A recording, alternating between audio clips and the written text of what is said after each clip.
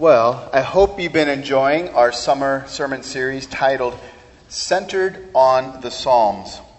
We are endeavoring this summer to allow the book of Psalms, which is the hymn book of God's people, to conform our lives more and more to God's will for us. Today's sermon is on Psalm 103. It's on page 502 in your pew Bibles. Our sermon is titled, Bless the Lord who blesses. This psalm kind of begs a question. Have you forgotten all that God is for you? Or has God's blessings towards you caused you to live to bless Him? Psalm 103. Bless the Lord, O my soul, and all that's within me. Bless His holy name. Bless the Lord, O my soul, and forget not all His benefits, who forgives all your iniquity, who heals all your diseases, who redeems your life from the pit, who crowns you with steadfast love and mercy, who satisfies you with good, so that your youth is renewed like the eagles. The Lord works righteousness and justice for all who are oppressed. He made known His ways to Moses, His acts to the people of Israel. The Lord is merciful and gracious, slow to anger and abounding in steadfast love. He will not always chide, nor will He keep His anger forever.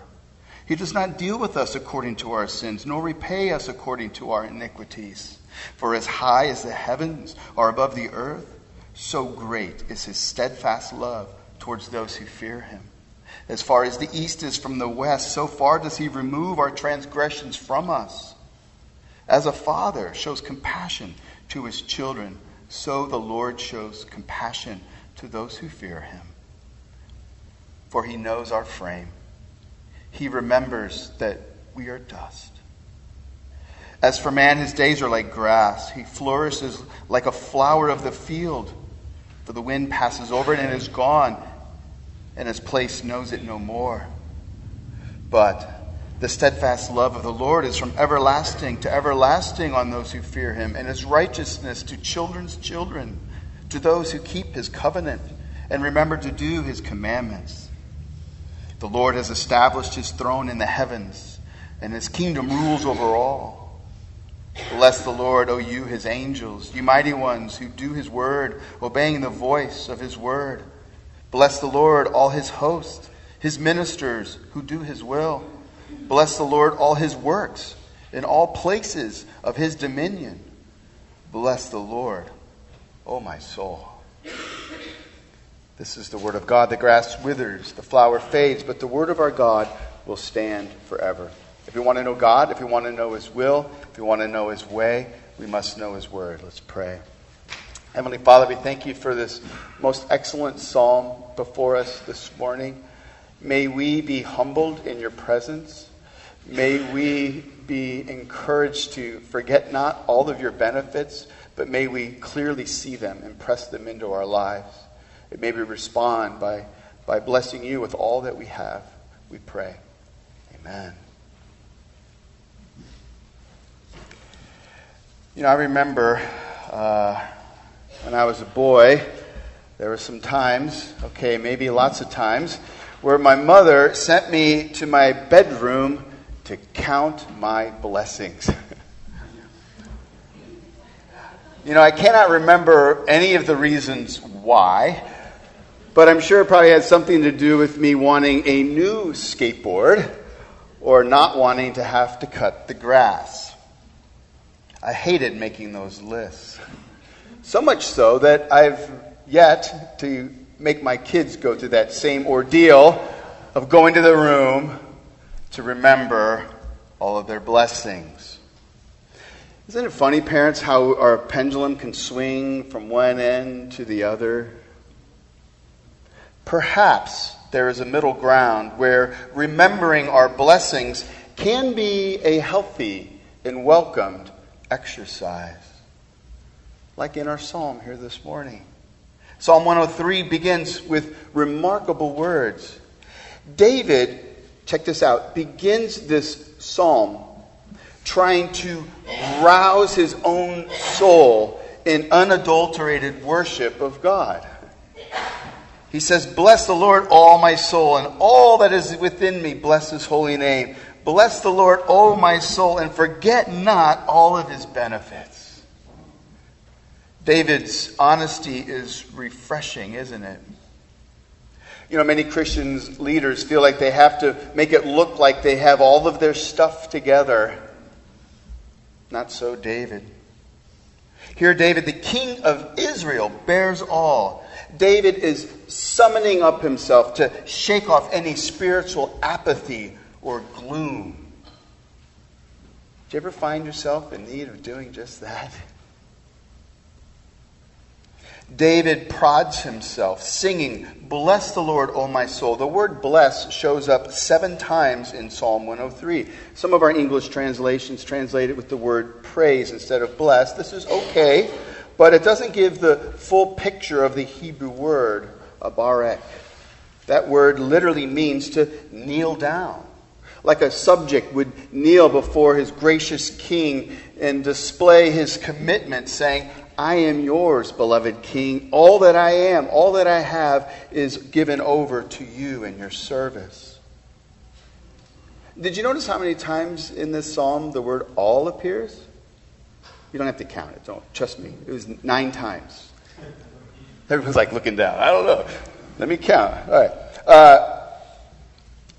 Throughout the psalm, David highlights how the Lord, how Yahweh, remember L-O-R-D in all caps is God's name, Yahweh, he's recounting how Yahweh has given his people his all. And therefore, the right and proper response of God's people is to bless the Lord with our all.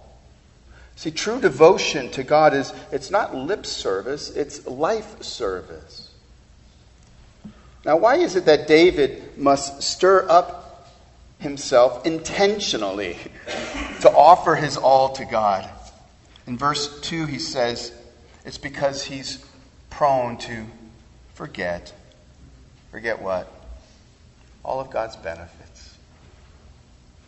Christian, do you see this in your own life?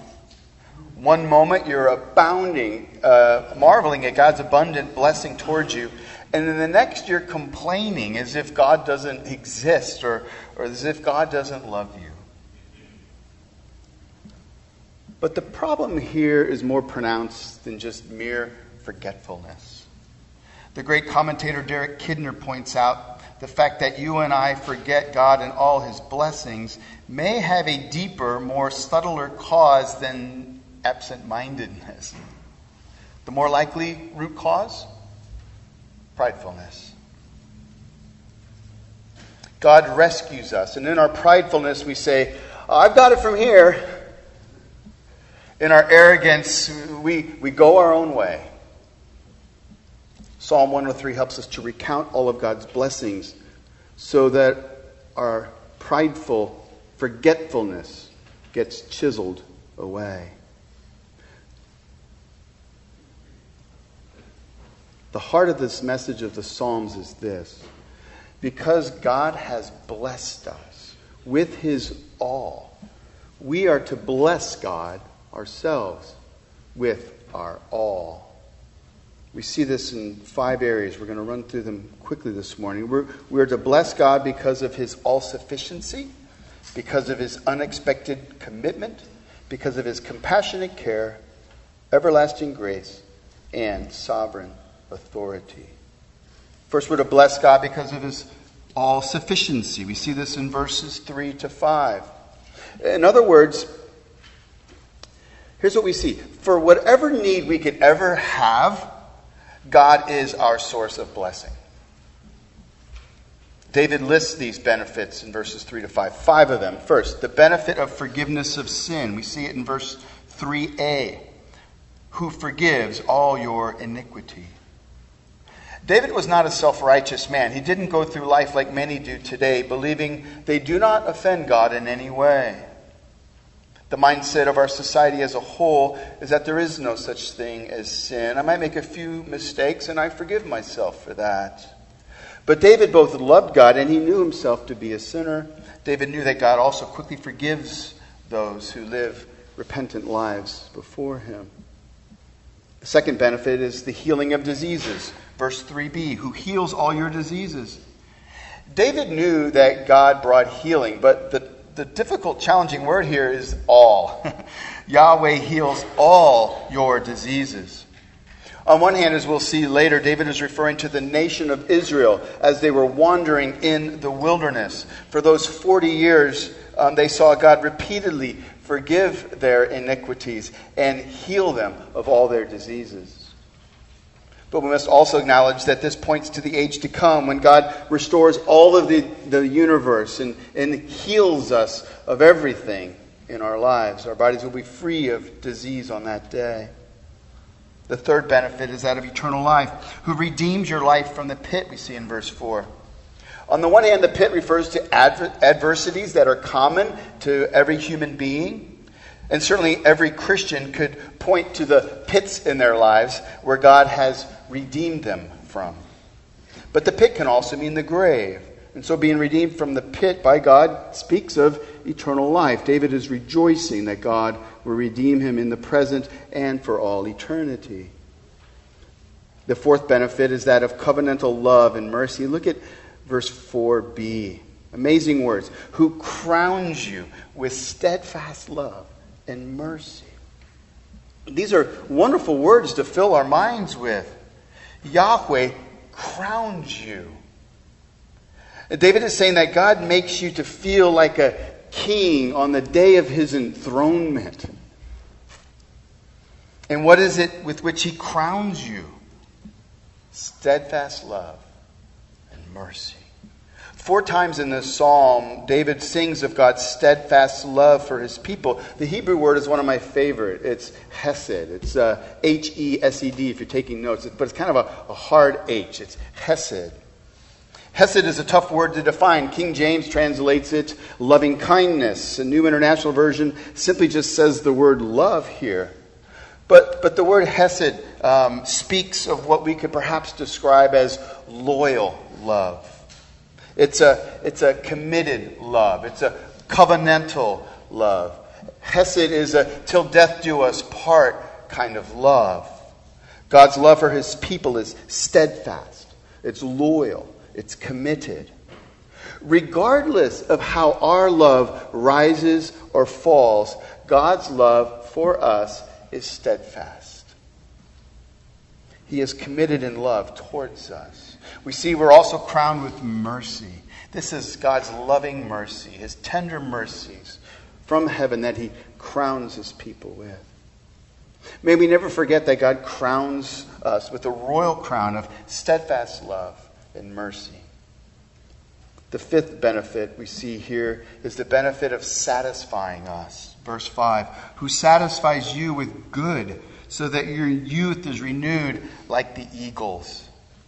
The word translated satisfies here is a word that conveys this image of drinking until you're completely full. Remember last week in Psalm 16, David declared what? That he had no good whatsoever apart from God. That God is his only source of good in this life and the next. And it's true, isn't it? Every good that you could ever experience here on earth flows from God, whether you believe in him or not. God is the source or fountainhead of all that is good. And those who belong to him know this firsthand. God satisfies us in such a good way that it has a renewing effect. David likens it to the effect of the power of the eagle. You know, as eagles soar high in the sky, they are a picture of what? Tireless energy and strength. These 5 benefits point us to God's all-sufficiency. Now, did you notice David isn't offering us some vague generalizations. He lists all of these benefits out in great detail.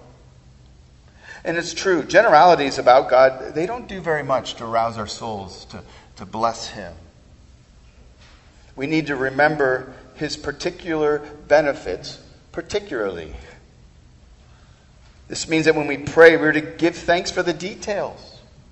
Don't just thank God for this day. Thank him for the details of the day.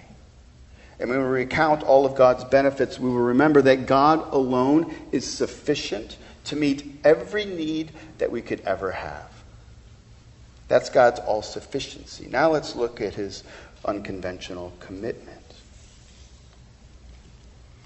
If you were to go to the local jail, it's in Riverhead, and you were to, not that I've had to go in there, seriously, dang.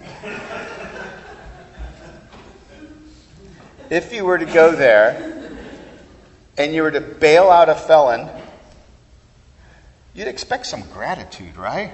A little something for the effort, right? Especially if you brought him home to your house, fed him, clothed him, promised to help him out, right? Now, if the felon walked over to your neighbor's home and started saying slanderous, evil things about you, would you not want to take back everything good that you had given them and then call up the police and say, you can take them right back to jail? Wouldn't that be how you would want to respond? That's the conventional response of human beings, right? But that is not how God deals with us. God has blessed his people with an unconventional commitment. We see it in verses 6 through 10. God does not treat us how we would treat each other. See, isn't it true? We hold on to that anger. And we notice it every time we see that person and we boil with anger. We're reminded of how we tend to hold on to our anger. And we chide and we chide. That is, we blame and we scold others so easily. But not so God. He treats his people differently. In verses 6 through 10, David is most definitely referring to Moses and the Exodus. In verse 6, he states, the Lord worked righteousness and justice for his people, the ones who were oppressed in the land. He brought them out. And he was on his way to take him into the promised land. Verse 7 recalls how Yahweh made known his ways to Moses and all the people of Israel. And yet, how did they respond to this great redemption, this deliverance from slavery in Egypt? They chided God. They said, we don't like this manna. We're getting tired of it. This water tastes awful. We want a Brita filter. We want a Brita filter, right? And while Moses was up on the mountain receiving the 10 Commandments, the people were down below, what? Melting all of their gold jewelry. Jewelry, if you remember the story, jewelry in which God had caused the Egyptians to bless his people by giving it all to them in the first place. They melted down all of that to make a golden calf to worship instead of God himself.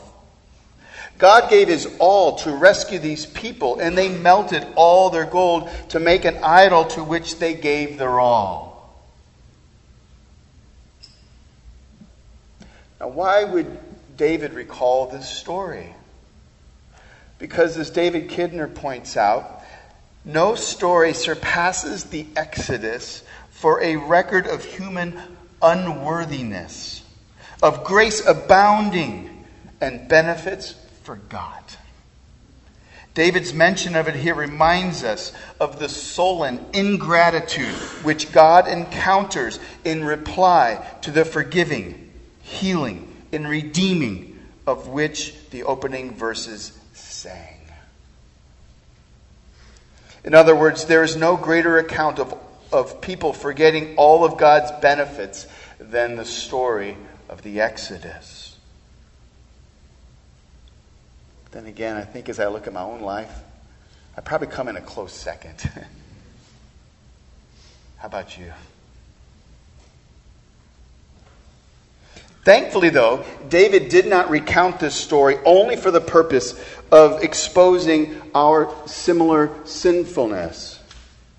For just as the Exodus story displays Israel's forgetfulness of God, it also displays the unconventional commitment of God towards his people. Look at verse 9 and 10. He will not always chide, nor will he keep his anger forever. He does not deal with us according to our sins, or repay us according to our iniquities.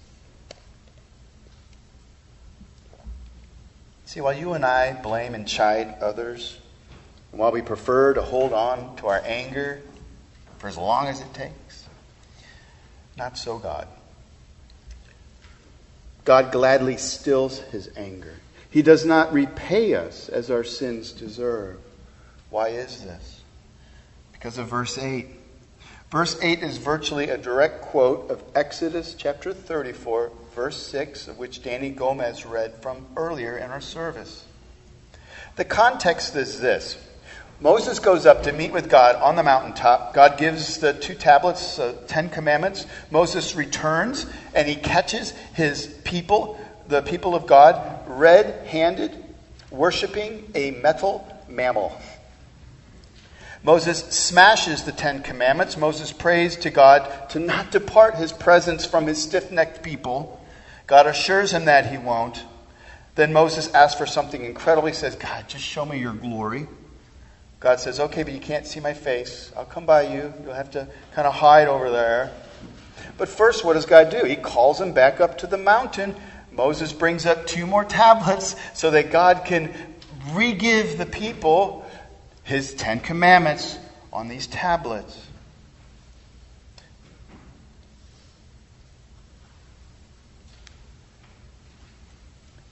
If you were to give someone a beautiful crystal vase, and they just turned and gave you the finger and smashed it on the ground, would you be quick to forgive them and then give them another crystal vase?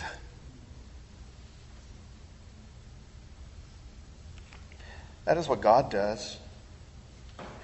It is only after pledging to recraft the 10 commandments that he allows Moses to see part of his glory. Then God says the words of Exodus, as he passes by, God says the words of Exodus 34:6, and they're in verse 8. Yahweh, Yahweh, a God merciful and gracious, slow to anger, and abounding in steadfast love and faithfulness. I cannot begin to tell you how many people have told me over the years, and I used to believe this myself, that the God of the Old Testament is this angry, bitter, irrational God. Maybe you feel this way too. Know this, God is ever so patient. He is merciful and slow to anger. He abounds in steadfast love. That is how we must define him and see him. And we must know this, God has every right to be angered at humanity. Every right. We forget God. We live as if he doesn't exist. And guess what? That's what sin is. Sin is living in the Creator's world as if he doesn't exist. We live in his world. We take his good gifts and we smash them to pieces. Even Christians, those who have purposely bowed a knee to God in repentance, even Christians, take the blessings of God for granted. And so God has every right to be angered at humanity. But thankfully for us, his anger does not win out. Why? Because the Lord is merciful and gracious, slow to anger, and abounding in steadfast love. God has an unconventional commitment to his people. He does not respond how you and I naturally respond. I hope you see that. His commitment to not repay us according to our iniquities, it points us to the cross, right? I mean, all sin must be paid for. Now, David in his day would go to the tabernacle and he would sacrifice an animal. And God has given the blood of the animal for the forgiveness of sins. But that tabernacle and those animals point to the greater sacrifice that has yet to come and has come to us in Christ Jesus, which is the Son of God on the cross, bearing all of our iniquities for us. The cross tells us what? That God does not repay our iniquities as we deserve. God is merciful. So we're to bless God because of his all-sufficiency and his unconventional commitment. Now let's look at his compassion and care. Sometimes parents play the game with their children. How much do you love me? They ask. And of course the little girl's first and she says, I love you this much. And then the older brother, not to be outdone, says, well, I love you this much. And then mom comes and she says, well, I've got you all beat. I love you this much. And then Daddy Long Arms gets out and he goes, well, guess what? I love you this much, right? Maybe you've played that game. We'll play it later. All right.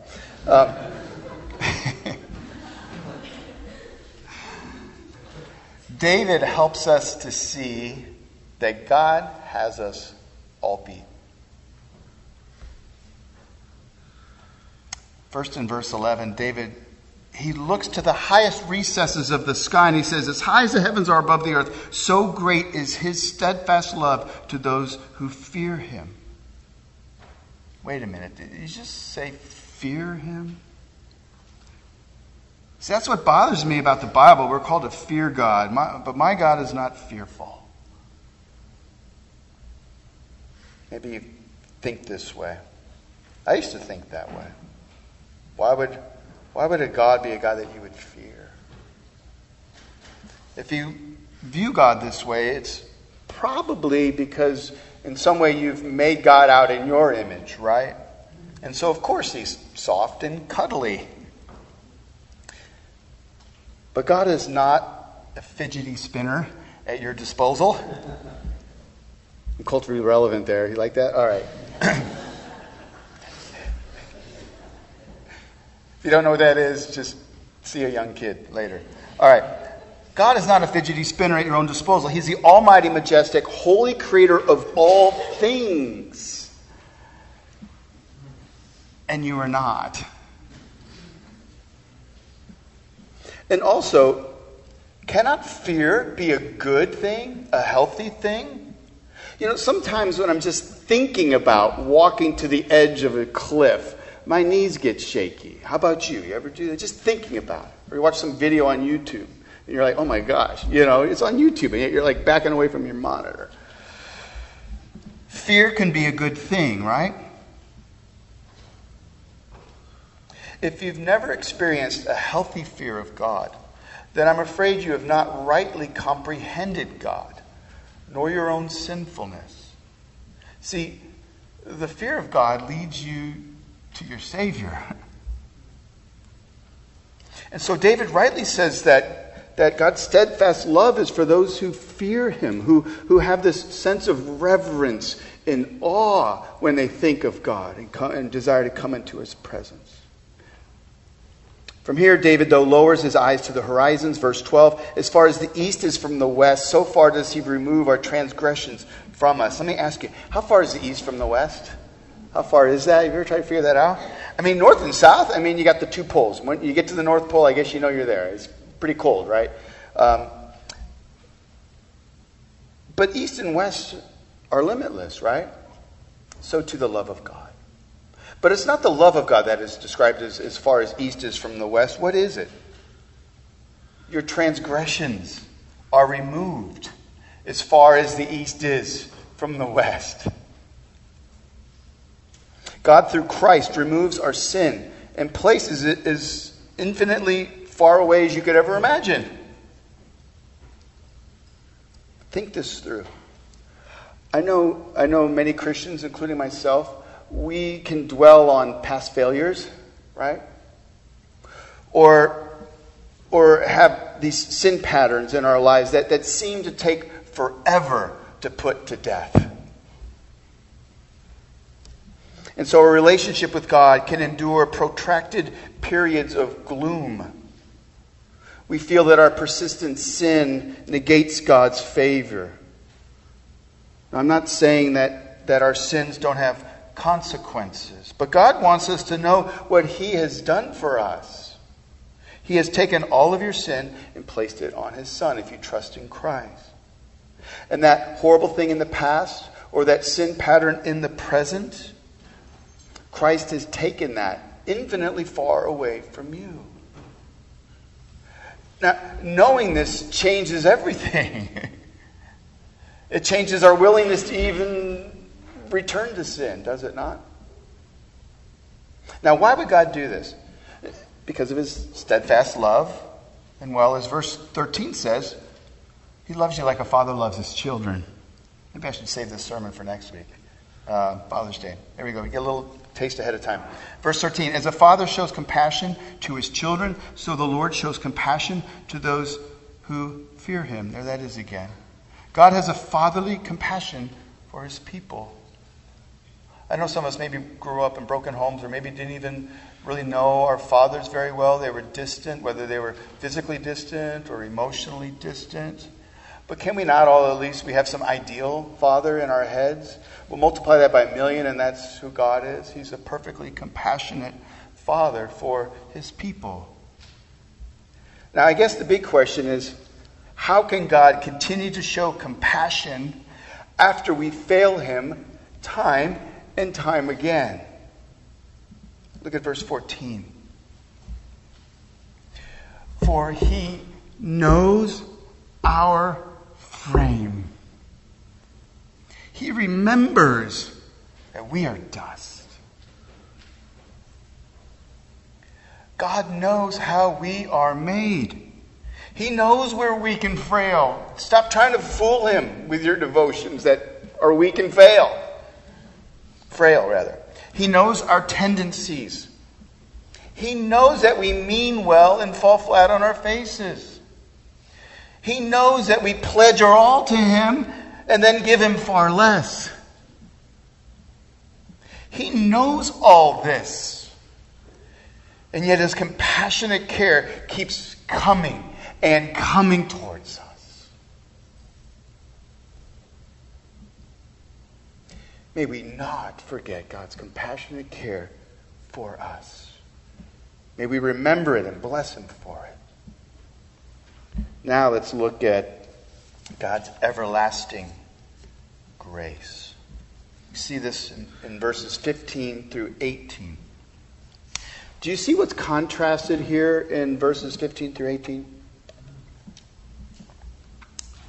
We have the ephemeral nature of man on the one hand and the permanent nature of God's love on the other. Derek Kidner, who has a way with words, he calls this section fading life, eternal love.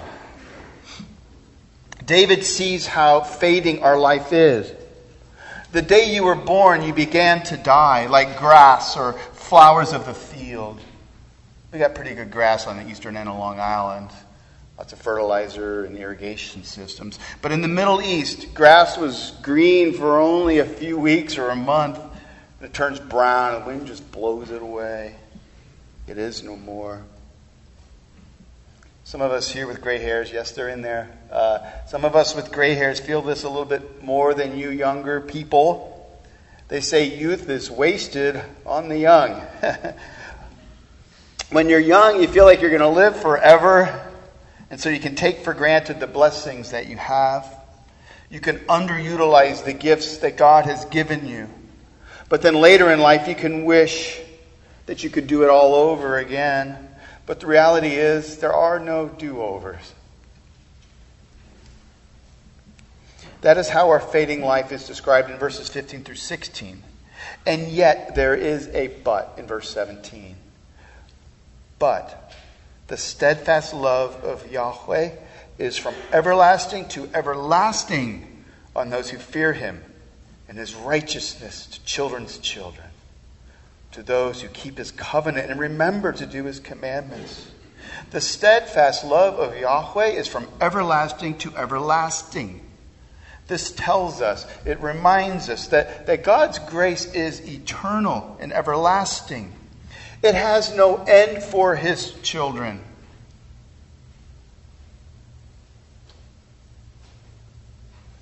Like a child willingly obeys their compassionate father who loves them, so too the child of God pledges his all to God. Not merely out of duty, but out of love.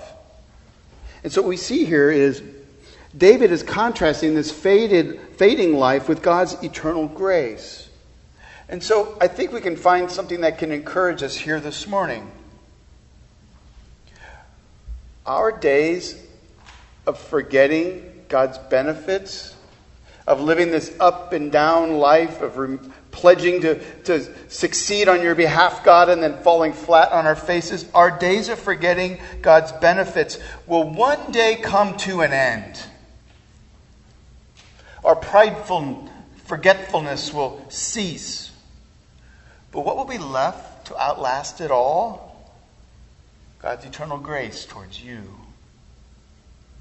What a comfort that is for our souls in the present. God's steadfast love is everlasting to everlasting. So we've seen the all-sufficiency of God, His unexpected commitment, His compassionate care, His everlasting grace. Now, one last thing. Let's look at His sovereign authority. Remember, God is a king. He's the greatest of all kings. He's the ultimate sovereign who rules over all. And so David ends this psalm of praise with people or beings, angels and hosts and all of creation, blessing God who rules over all. And because God is sovereign over all, He's worthy of our all. Verse 19, the Lord has established His throne in the heavens, and His kingdom rules over all. You know, when you look at the world as it is today, things look out of control, do they not? There's enough chaos and strife in every second of every day, enough that one could rightly question, where are you, God? Why don't you come down and fix this? In Christ He has. The Son of God came to establish God's kingdom on earth, a kingdom to which we pray as His children, that it would come in its fullness. On the cross, Jesus dealt a death blow to God's adversary. And to our eyes, the earth and things going on in it look just as chaotic as before Jesus' day. But in the spiritual realm, where you and I don't have eyes to see just yet, the war's been won. The enemy wages on a guerrilla warfare, but the battle, the enemy has been defeated. Christ and His kingdom are here on earth. And yet we await that final culmination, the day when all that opposes God will surely and eternally be forever dealt with. And heaven comes to earth. God blesses His people with His presence. He will wipe away every tear. And on that day when you say, I am all for you, God, there will never be any more backpedaling or forgetting or anything.